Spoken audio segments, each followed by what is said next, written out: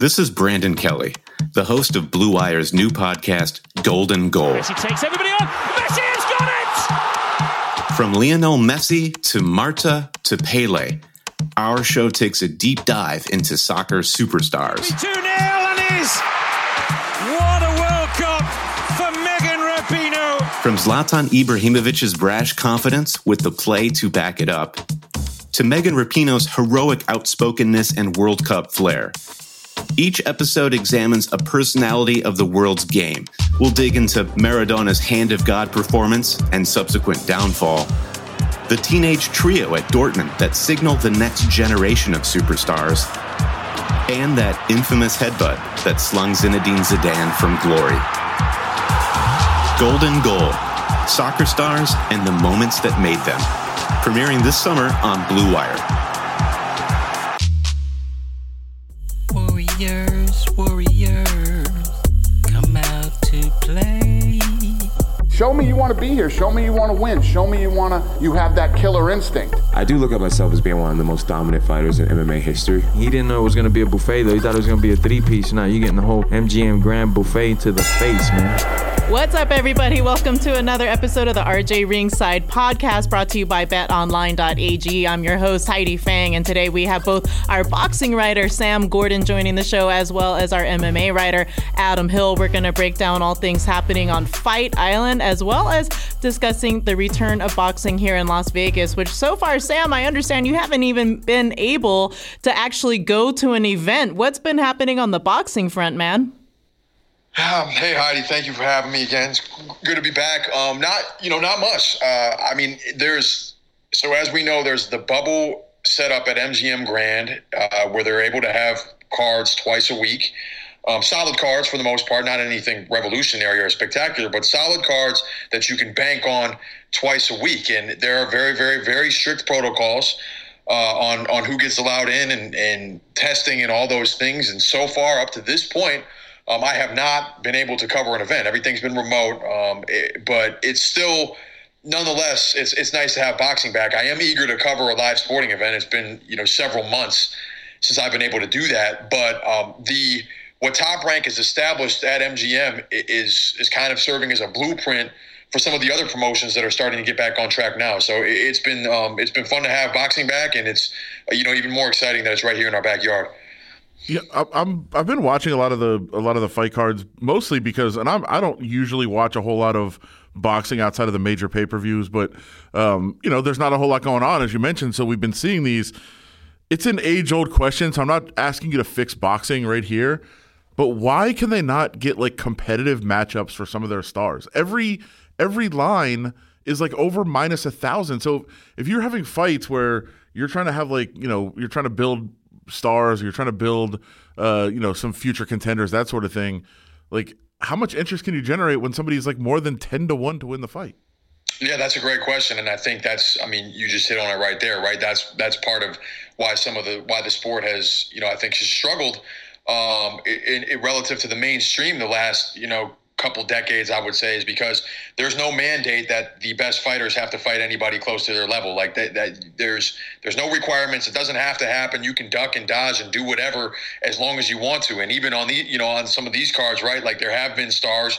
You've seen a Shakur Stevenson, somebody of that caliber, but he walked through his opponent, and any of the other big names on these top ranked cards haven't necessarily had anybody competitive either. It's mainly because you don't have to, you don't need to, and what these cards have done, while they've featured a couple stars, I think the merit in them is they've been able to introduce some up and comers or some relative unknowns.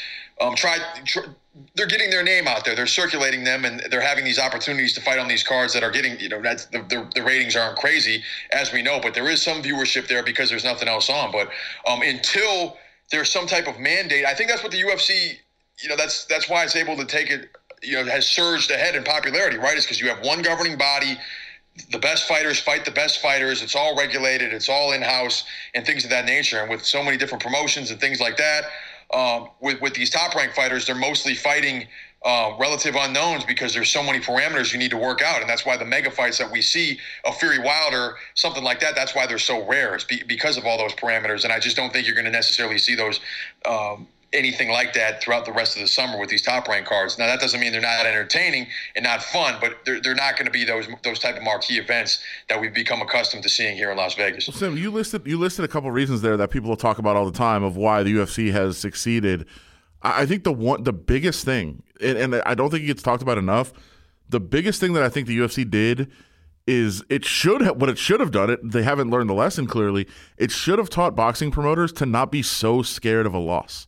Like, they are terrified that one of their prospects is going to get beat, and all of a sudden you don't have that O to promote anymore as, being undefeated. And the UFC is like, no, if we have competitive fights, you're going to take losses. You could be a champion that's, 14-4, 14-5, because, you rise up through the ranks and you're sharpening your skills against really competitive fighters the whole way. Boxing promoters are just terrified of their prospects taking a loss. Like, no offense to Mikaela Mayer, who fought the other night. Like, I think she's incredibly talented, incredibly marketable.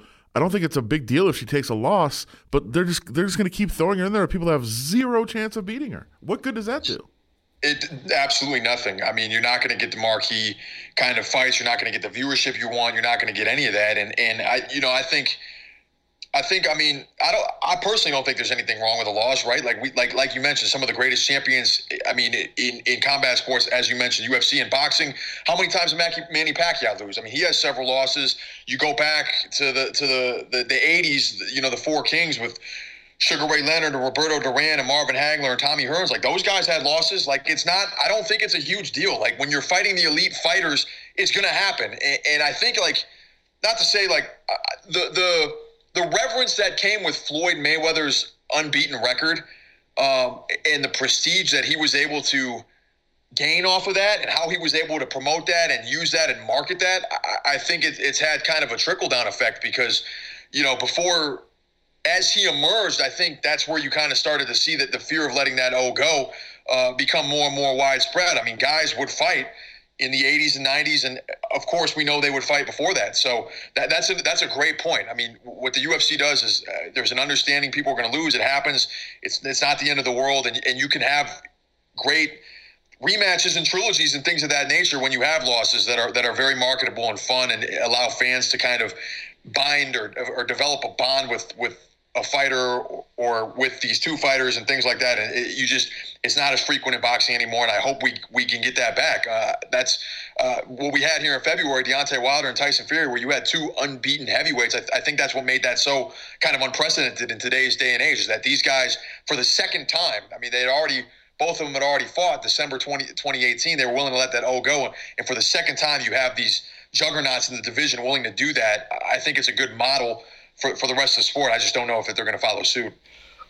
So, Sam, we touched there on Mikaela Mayer, and something I wanted to get more information on was her positive COVID test that it came back, and she got an email from her physician stating, you're not sick, you're not infectious, your test is a perfect example of why athletic commissions need to change their testing process. So, can you give us some more details on what happened with that and how her test, even though I think she did come back with a positive, quickly, I guess, became negative, and the fact that she wasn't contagious. What information do you have about her test and what she hopes to change with testing procedures? Yeah, well, for her, it was the antibodies test that was positive, and at the beginning of when Top Rank was establishing this whole thing and when everything was getting figured out, it's been a lot of learn as you go, right? Like, we know that it's not going to be perfect, and as we're learning more about this virus, which is happening seemingly every single day, and the restrictions and things like that, and what can be done to prevent it and all that, I think we were just a little bit in the dark at that point in time, and that was a positive antibody test, meaning, okay, she developed some antibodies to fight against the virus, but she wasn't contagious, symptomatic, or didn't even necessarily have it at that time. So it was fortunately for her, they were able to kind of resolve that and get her back in the ring only a few weeks later. But I think you're going to see that more and more as we're going to learn more as we go along. And the Top Rank has had its fair share of positive tests. I mean, managers, trainers, fighters, they've scratched a couple main events. They scratched the main event the day of, things like that. It's all about adaptability and being willing to learn and fix problems as they go along. And I think that's what you're going to see happening. And I think her case is a prime example of what we need to learn and how testing procedures need to be shored up as we move forward. Great stuff. Is there any more information that you might have on how this bubble has worked with Top Rank? I mean, I know you can't be in the area, where they're at in MGM or anything, but have you heard from any fighters or anyone else, just feedback on how this bubble is working and how effective they think it is now? Okay, yeah. I had a feature story in the Review Journal about the Cutman, and they're actually embedded for most of the week. One of them is from the Bay Area, hasn't left the bubble at all, and is pretty much in his room all the time. And the ESPN and the broadcast crews and people like that, they're embedded in this bubble, and they don't really get to leave. And it's required an enormous amount of personal sacrifice from them. And that's one thing that the Top Rank personnel have spoken to me about how grateful they are, and how they're just the lengths of this endeavor and the kind of commitment is required from so many different parties. I think from a fighter perspective, they're only in town for a few days. You get in, you test, you quarantine, you do your weigh-ins, you test again the day of the fight, and then you're good to go, and then you're out of here after fight night. So it's getting them in and out as efficiently as possible. They want as few people in the bubble as possible, and when there is a positive test, that person's out of there immediately. I mean, they have special security, special protocols, a communication system for all those people who are tasked with getting an infected person out of there. And what that's done is it is reduced the risk of the virus spreading throughout the bubble. So while you have had positive tests, and the folks at Top Rank know this was going to happen. There are going to be positive tests. We're going to see it in other sports as well as they resume. I mean, that's what it is right now. We're in a pandemic society. But the way that they're able to operate in spite of those tests and be efficient and be able to stage these fights, fighters are getting paid, promoters are getting paid, trainers are getting paid, everybody has work. I think it's been an ideal scenario thus far for all those involved. Great stuff, Sam. I appreciate you coming on. It's been way overdue, my man, way overdue. We have to make sure that we bring you back more often here on the RJ Ringside and get Larry in here too, our producer, but he's going to have all the fun work of putting this all together. And right now what we're going to do is go ahead, take a quick break. And when we come back, we're going to talk about UFC's Fight Island and their upcoming fight for the flyweight title between Joseph Benavidez and Deiveson Figueiredo. So stay tuned right here on the RJ Ringside podcast.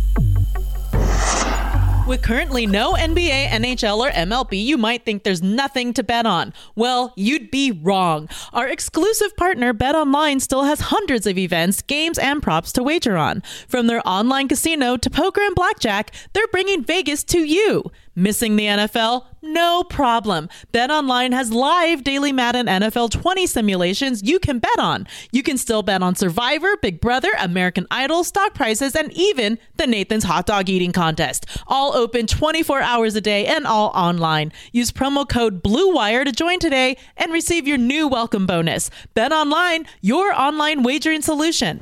Hey everyone, welcome back to the RJ Ringside podcast. It's Heidi Fang, and I'm joined with our boxing writer Sam Gordon and our MMA writer Adam Hill, and we're going to get into UFC's Fight Island right now. First, we have to talk about what's been happening over there in Abu Dhabi. They've created a bubble of their own. Adam, it seems to be a very effective bubble. Like, I've heard guys saying that they've had upwards of 5 tests before a fight day. So what can you break down for us about what you've maybe heard from other media that are out there, from fighters that are out there, about how effective the UFC bubble is?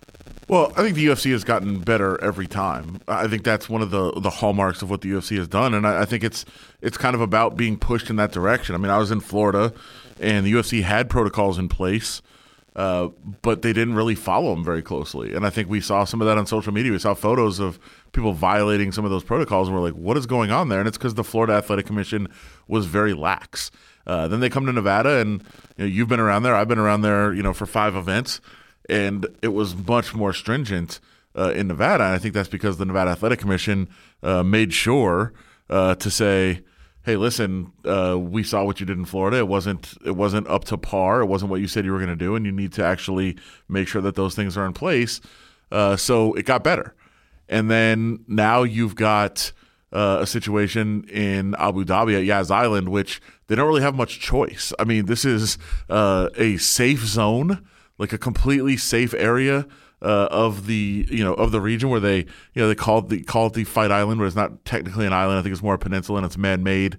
But essentially, they're flying people in from all over the world, testing them before they get on the plane. They get on the plane, they go there, and then there's like police barricades blocking off that area. So like nobody can go in or out. There's really no breaking of protocol. So it's pretty strong over there, and that's kind of what you can have happen when you have, the government of Abu Dhabi fund the entire project and pay for this all to happen. And it's easy to kind of put those protocols in place when you don't have to fund them. That's one of the big hindrances for sports, to say, hey, we'd like to put all these things in place. It's impossible. We can't, you'd lose money doing that. So it's tough. So the UFC has I think done better every single event. They're being helped out in this one by the overseers and by the regulators, and they just keep kind of putting that together. And they've also got the benefit, as we've discussed, of not having a union to deal with. Like the NFL is having trouble coming up with protocols right now because the NFL said, here's our protocols, and the players union said, no, we're not going to do that. Same thing happened in baseball. There was a long negotiation. NHL.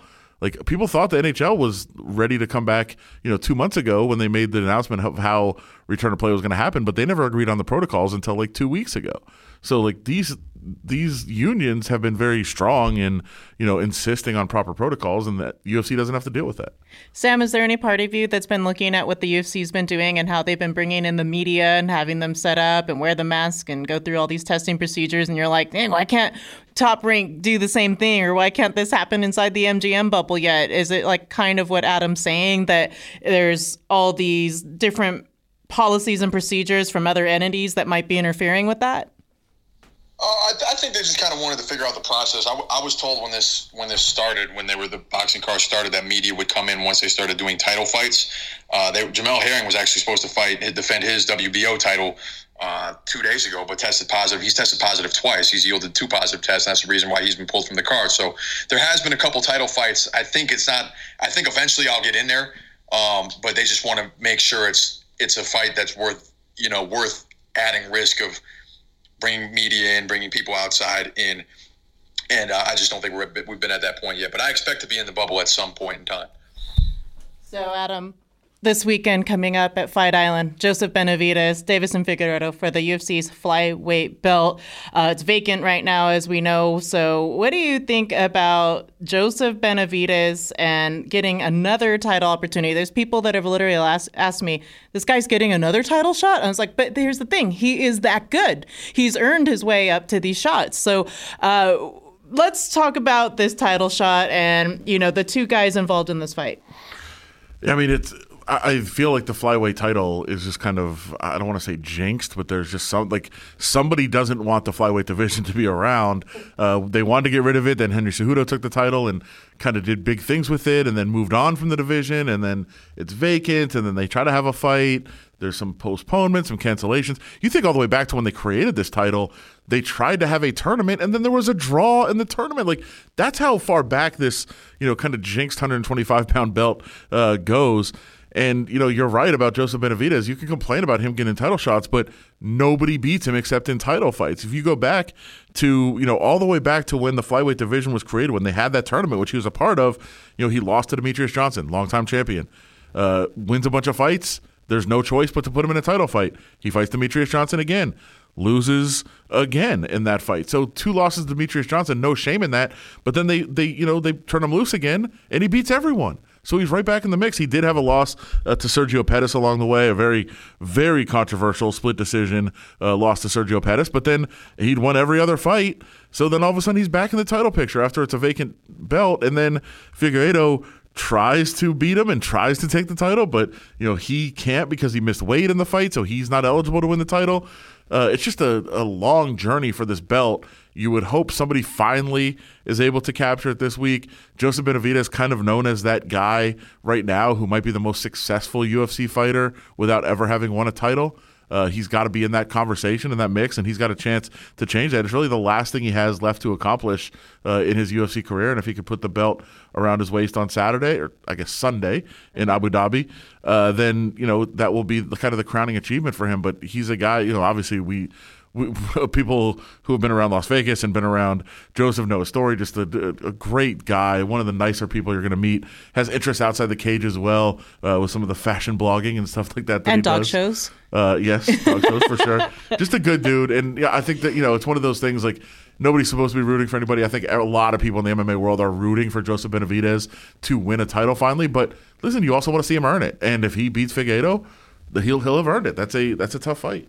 It's also like, Michael Bisping for a very long time had been a perennial contender, but couldn't win when it came down to the big dance. Except I don't think a lot of people were rooting for Michael Bisping as they are for Joseph Benavidez. So in the co-main event, we have Jack Hermansson, Kelvin Gastelum. Kelvin Gastelum at middleweight. He's looking to climb those rankings with the win here. He's got 7 wins by KO, 4 by submission. So when you look over how these two pair up, I mean, Hermansson, he's another monster when it comes to finishing people. He's got 9 first-round finishes. How do you see this one panning out? Yeah, I think this is a tough one to call. I think you never really know which Gastelum you're going to see. Yeah. He's a guy that, when he shows up and he's good, he's really, really good. He's, one of the best fighters in the world. A lot of it depends on his training camps. I'm a little concerned that it's the weird kind of situation that it is for Gastelum, but he's not fighting at 170, so that's a benefit for him, although he's even had trouble making 185 in the past. So we'll see. He looked very very relaxed, very loose. I know he showed up for media day wearing an outfit that he was given by, I think, a prince. He was talking about that a little bit, so he definitely seems to be kind of enjoying the trip, the culture in Abu Dhabi, and we'll see if that translates to a good performance. But it's one of those fights also that's basically a pick'em, and when you see those fights, I think those are some of the most fun to watch because you just don't know how they're going to play out at all. All right, well, that'll do it for our preview here for that coming UFC Fight Night, UFC on ESPN 14 from Abu Dhabi, Saturday, July 18th, but Sunday in Abu Dhabi. So make sure to tune in on everything there with ESPN. The Fight Night will start at 4 p.m. on local time here in Las Vegas. So everybody, thank you so much for tuning in. We'll be back next week. And Sam, are you still there? We have to get you on again. All right, we have to keep going with all the boxing updates, and we're going to also try to get Larry back in here, give us some fighter perspective after everything happens here on Saturday for our next weekly episode. But on Saturday, you can also catch up with our UFC recap. Adam and I will be doing that as well to recap everything that happened on Saturday night's card. So check everything out on reviewjournal.com and in print as well. Thanks, everybody, so much for listening. We'll be back next week.